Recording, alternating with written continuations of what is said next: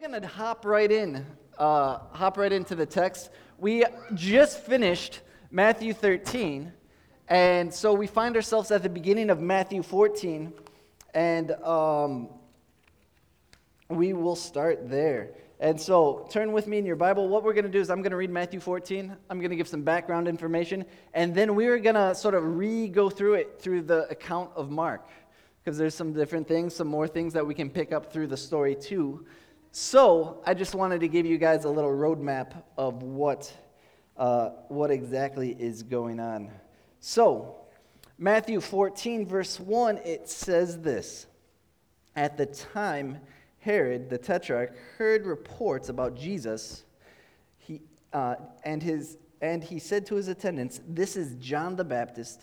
He has risen from the dead. This is why miraculous powers are at work in him." Now Herod had arrested John and bound him and put him in prison because of Herodias, his brother Philip's wife. For John had been saying to him, "It is not lawful for you to have her." Herod wanted to kill John, but was afraid of the people because they considered John a prophet. On Herod's birthday, the daughter of Herodias danced for the guests and pleased Herod so much that he promised with an oath to give her whatever she asked. Prompted by her mother, she said, "Give me here on a platter the head of John the Baptist." The king was distressed because of his oath and his dinner guests. He ordered that her request be granted, and had John beheaded in prison. His head was brought to him on a platter and given to the girl, who carried it to her mother. John's disciples came back and took the body and buried it, and they went and told Jesus. Let's take a moment, let's pray and ask God to speak to us this evening. Father, we just thank you, Lord, that you have given us your word, Lord, and Father, that you've given us your whole word. And Father, as we look at this passage tonight, Lord, that we will be receptive, Father, that we can examine ourselves, and Lord, what you would have us to apply to our lives, we shall do so. Father, speak to us, change us, and we pray this all in your Son's name.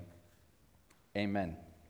And so let's go to the backstory of this. So this is Herod the Tetrarch, okay? And let's not confuse him with Herod the Great.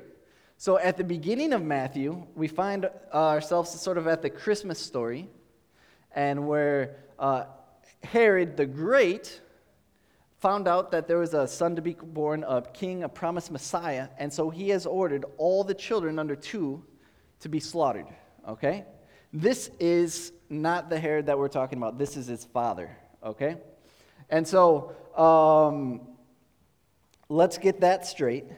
Herod the Tetrarch, when Herod the Great passed away, the Romans came in and they took control of the area, but they allowed his sons and divided his kingdom into 4 regions, okay?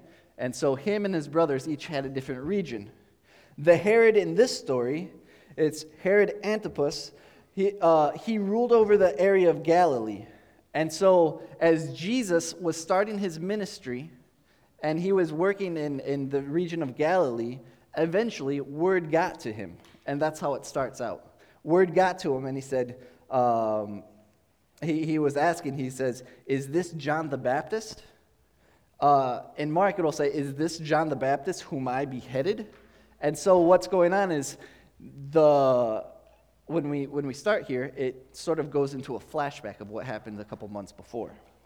And so we also have some characters in this story, okay? And this is confusing. Hang with me, please, because I had to sort of read, and then I also have an image that I can show. We're gonna learn this together, because this family tree, it doesn't really branch out much. There's some intertwining within the family tree, so we're gonna try to figure this all out this evening. And so Herod illegally divorced his wife, his first wife, who was a princess of Petra, okay? That's really not important, that part about Petra. But he decided to take a second wife, which was the wife of his brother, okay? Which happened to be his also niece, question mark? So we're going to, and then the person who danced for Herod at the party was her daughter, his second wife's daughter, so his stepdaughter / great niece. So let's put this on the board. Read, if you can put this family tree here, okay? So at the top we see Herod the Great, okay? Herod the Great. He's actually really horrible, okay? So he was so paranoid that people were going to take over his kingdom. That's why he had babies killed, okay? And so he had sons killed, he's had wives killed, and so I'm not really sure how these wives or these sons survived, because he was just so paranoid that someone was going to take his power. We have the Herod in the story, Antipas, right here, okay? And so that is his mom, and those are the different wives that Herod the Great had. And so we have Philip right here, his brother, and unfortunately, the wife appears also in the family tree. So under a different wife of Herod the Great. So this is Herodias right here, okay? So she marries her uncle, right? And they have a daughter. And then she decides she wants to marry him, and they just do it. It's yes, thank you, Sal. It's complicated, as most relationships are, especially when the relationships are in, the same family. Relationships are complicated. Families are complicated. They could just get exponentially more complicated. And so Herod marries his niece. His niece slash, I don't even know, sister-in-law, yes, and then is now father to his great niece slash stepdaughter. So that's where we're working with, okay. Everybody following me? It's okay if you're not, it's all right. I suggest you guys look this up and figure this out yourself. I was at a cafe on my laptop, like looking at this and saying, oh my goodness, this is nuts. But that sort of gives you an idea of where we're headed, okay? It doesn't make sense to me either, but that's what's going on, okay? And so, as we're jumping back into the story, we're going to read this again through Mark's account, and we're going to be making some observations along the way, and then we're going to finish up with a couple of applications. And so let's turn into Mark chapter 6. If you have your Bibles, Mark chapter 6, we're going to start in verse 14. And it says this: King Herod heard about this, for Jesus' names had become well known. Some were saying, John the Baptist has been raised from the dead, and that is why miraculous powers are at work in him. Others said, he is Elijah. And still others claim he is a prophet, like one of the prophets long ago. But when Herod heard this, he said, John, whom I beheaded, has been raised from the dead. And so I think it's interesting here. I think there was some guilt going on here with him, where all this stuff was happening, and he was hearing this and the miracles and stuff, and his own guilt made him think of, oh my goodness, it's John the Baptist, he's back. And I almost look at this as a movie scene, okay? If you like movies and how the directors shoot things and stuff like that, this is the part in the movie where you see Herod standing there, and he starts thinking, and he says, this is John the Baptist whom I beheaded. And it like fast zooms in on his eyes, and then all of a sudden we're in a flashback, And so that's sort of what happens here. He says that, and then it flashes back. Or if you guys were a fan of Lost, if you wasted your time watching Lost like I did, and it did the flashback, the flash forward, the flash to the side, This is sort of what's going on here. It's a flashback to where Herod now is talking about how we hear how Herod himself, in verse 17, had given orders to have John arrested. He had him bound and put in prison. He did this because of Herodias, his brother Philip's wife, whom he married. For John had been saying to Herod, "It is not lawful for you to have your brother's wife." So Herodias nursed a grudge against John and wanted to kill him. But she was not able to, and I find this interesting in verse 20, because Herod feared John and protected him. In Matthew it says he feared John because of the people who followed him. Continuing on, it says, knowing him to be righteous and holy man, when Herod heard John, he was greatly puzzled, yet he liked to listen to him. Herod had John the Baptist thrown into prison to appease his wife. And so there's a couple things going on here that I want to take note. Herod, being a powerful ruler that he was, he could have had John killed at that moment. And I think it's interesting as we hear about the kingdom message, and John had been talking about the kingdom that is to come, and he was a prophet and speaking on behalf of God. And as we see the same way with how people are taking the message that Jesus is sharing as well, they don't understand it, but yet they're intrigued. And here he is when he talks about John was speaking out against the marriage, for the unlawful marriage that you have with your brother's wife. A lot of Bible scholars think this was a constant thing. Like, he wasn't just like one time he opens his mouth, "Hey, that's wrong," and he just banishes him like that. This was a constant, annoying thing. And so even though John was sort of being a pest about this issue of marrying your wife, your brother's wife / niece, he still liked to hear what he said.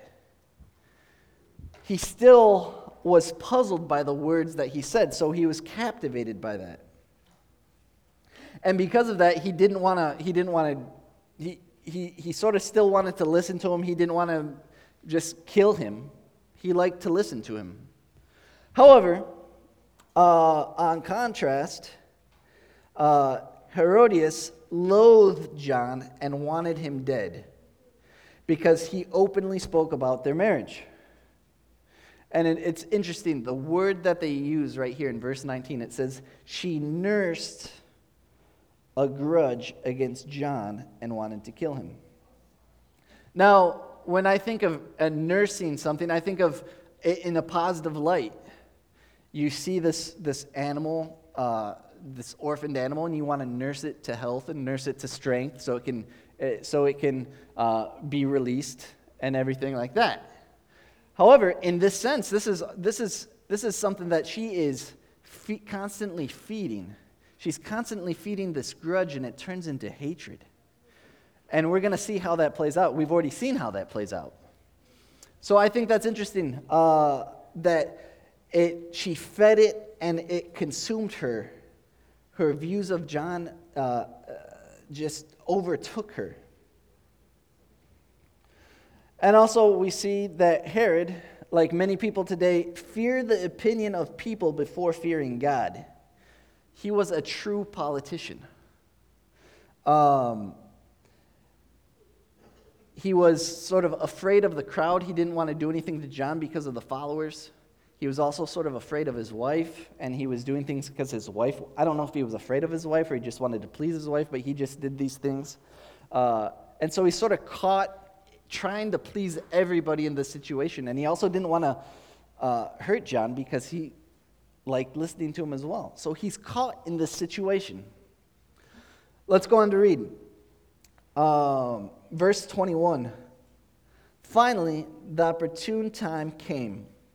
On his birthday, Herod gave a banquet for his high officials and the military commanders and the leading men of Galilee. When the daughter of Herodias came in and danced, she pleased Herod and his dinner guests. The king said to the girl, "Ask me for anything you want, and I will give it to you. And he promised her with an oath, whatever you ask, I will give you, up to half of my kingdom. Now, there's a couple things going on here, too. With Herodias' daughter dancing for the king. In this spectacle, typically the entertainment would not be a person of a respectable stature. The person who would normally be doing this would be a professional, we shall say. And so the fact that she was put in that position, it's evident that she was put in that position by her mom. They knew that Herod loved to please people. Here at the party, they were celebrating him. They were trying to please him. It was for him, and they knew if he could go into a party, he would be the guy with a stack of bills just making it rain. And so, knowing this was a part of the plan. And so she dances. He comes up and he just says, whatever you want, up to half of my kingdom, it will be yours. And he's doing this in a boastful way and making it public in front of everybody. Shall we read on? Verse 24, she then went out to her mother and asked her, what shall I ask for? The head of John the Baptist, she answered. At once the girl hurried to the king with the request, I want you to give me right now the head of John the Baptist on a platter. It's interesting here. There was no doubting in Herodias. The daughter asked her, what should I do? She knew exactly. This was premeditated. She knew exactly what she was doing. And parts of me think, oh, this poor girl, she's being used by her mom. But part of me thinks she was just as bad.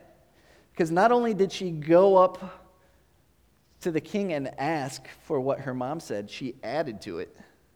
She added to it. Her mom asked for the head of John the Baptist. She added, well, on a platter. And so she does that. The daughter not only went along with the plan, she added to them by asking for his head on a platter. And the king was greatly distressed because his oaths and his dinner guests. He did not want to refuse her, so he immediately sent an executioner with orders to bring John's head. The man went, beheaded John in the prison, and brought back the head on a platter. He presented it to the girl, and she gave it to her mother. On hearing this, John's disciples came, took his body, and laid it in a tomb. And so, I don't know if you guys have ever been in the situation of putting your foot in your mouth. Putting your foot in the mouth. I don't know, it's fun to be that person to say, take anything you want. I've heard of stories of a guy wanting to bless a missionary with a suit, and he says, have any suit. And the one suit the guy picks was his favorite suit that was tailored, that had his name etched on the inside, and it was sort of like anyone but that. And this is sort of that same way of he comes, his mouth just wrote a check he didn't want to cash. And something here, Rosh, it distressed him making this decision of what to do. And it's funny, in the Greek, it's the same word distressed is used here that Jesus experienced right before his execution. And so he was tore up about this. To have to be tore up between, am I going to lose face or am I going to kill someone? I mean, that's pretty low. I don't think that's a hard decision to make. But yet, here he was. But the promise should have been null and void, as Spurgeon wrote, because no man has the right to promise to do wrong. Another theologian wrote this: like most weak men, Herod feared to be thought weak. I found that interesting. And so, finishing this story here, I needed to come up with some applications. So let's try to apply something and come up with some applications. Originally, it's, well, don't marry in your family, okay? Don't behead anybody, okay? I think we can all do that. We can all sort of zoom over that stuff. But let's take some other applications away with us. The first one is don't be shocked at the depravity of this world. A lot of times we are hearing now as we're seeing news and all the stuff that are captured on cell phones and everything like that, things are so bad. Oh, things have gotten so bad. Look, things have always been bad. This happened a long time ago, and it's bad. I just want to share something with you. Human beings are the worst. The Bible says this in Jeremiah 17:9. It says this, the heart is deceitful above all things and beyond cure. Who can understand it? And so not only is the Bible saying that our hearts are deceitful and wicked, our hearts are so deceitful and wicked that we can't even understand how deceitful and wicked that they are. And so we have this depravity that has always existed. And we can talk about TV shows, and we can talk about, messed up families, and we can talk about the Kardashians. It's a messed up family. This family is also messed up. It's way more messed up. And so all of this has been around.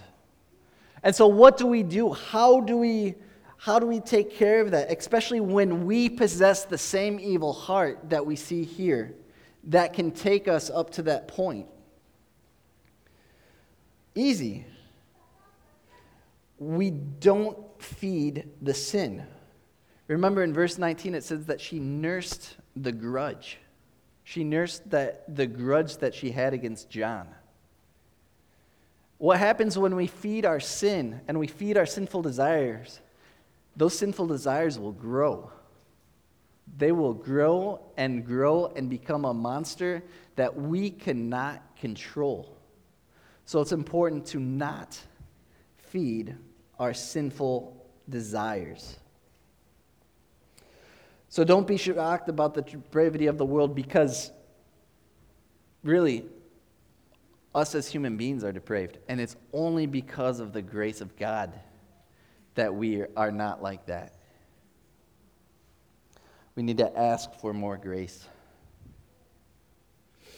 The second application that I have is make up your mind to do what is right.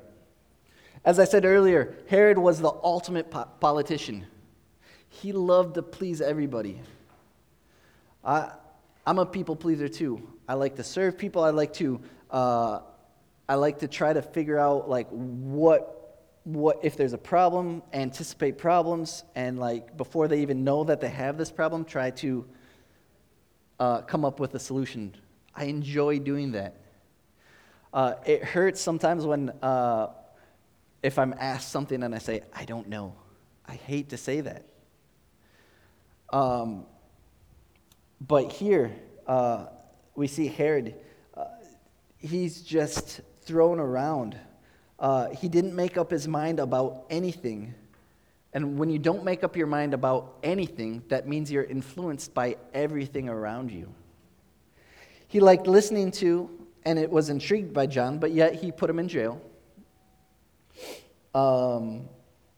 He allowed the influence of his wife to arrest and then ultimately killed John the Baptist. He allowed the social atmosphere to influence him into granting the wish of his daughter. So all these things, he had to save face before his invited guests. He had to please his wife and do what she wanted. He did not make a decision for himself. A great example of this, and I love this when I talk to youth, if they're going to college or if they're getting ready to do something or go out on their own. I love the example of Daniel when he was captured into Babylon. Because in Daniel 1:8 it says, "But Daniel resolved not to defile himself with the royal food and wine. He asked the chief official for permission not to defile himself in this way." So the great thing about this verse is you make up your mind before you're even in the situation. That's what happened right here. He resolved not to defile him. He said, I'm not going to do this. He developed that conviction. And not only did he develop that conviction, he took action on it there, because it says that he went and asked the official for permission not to defile himself. And so the opposite of sort of not making up a decision or being influenced by other things is making up your decision based on conviction and then taking action accordingly, being proactive about it. And so we need to make our mind up to do what is right. Kids, I hate to break it to you, but in a few weeks, maybe less than a few weeks, you guys are going to be starting school. Okay. All right, quiet down. And there in school, you're going to have to be faced with different situations. How are you going to react when people start picking on a kid? Are you going to join in, or are you going to stand up? Us as parents, how are we going to react? When we are in different situations, or adults, grown-ups, when we're at work, how are we going to react when confronted with a situation? Do you have a conviction? Have you made up your mind? So make up your mind to do what is right. The third application about this is be willing to be uncomfortable for your obedience to Jesus. Be willing to be uncomfortable. I think we have the best example in John here. Because let's talk about a life of being uncomfortable. John's clothes were made of camel hair, and he had a leather belt around his waist, and that's what he wore. I've never heard of camel hair being soft. Maybe it was, I don't know. I've heard alpaca is great, but camel not so much. His food was locusts and wild honey. His message was not a comfortable message. It was quite abrasive. Repent, change your mind, change your way of living, change your life. Repent, for the kingdom of God is at hand. He said some uncomfortable things to some pretty powerful people that ultimately got him killed. He spoke out for truth and what is right. He didn't cower on issues or accepting what is not right, what is sin. He called out sin.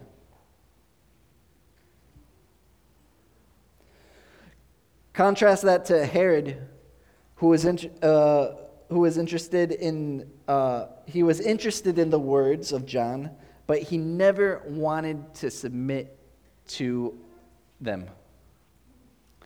He didn't want to give up his position of authority. He didn't want to give up his appearance. He didn't want to give up his marriage. There was a lot that he did not want to give up. And we can really apply this to our lives. What are we willing to be uncomfortable for in obedience to Jesus? Are we willing to speak up? Are we willing to speak up and invite people to church, or ask how I can pray for you, or just simply be a blessing for them? If an opportunity arises to tell the truth, are we able to do that without second guessing. Maybe we're holding on to something sinful that we really don't want to give up because it's an inconvenience. Are we willing to give that up? Are we willing to be uncomfortable for the sake of being obedient to Jesus?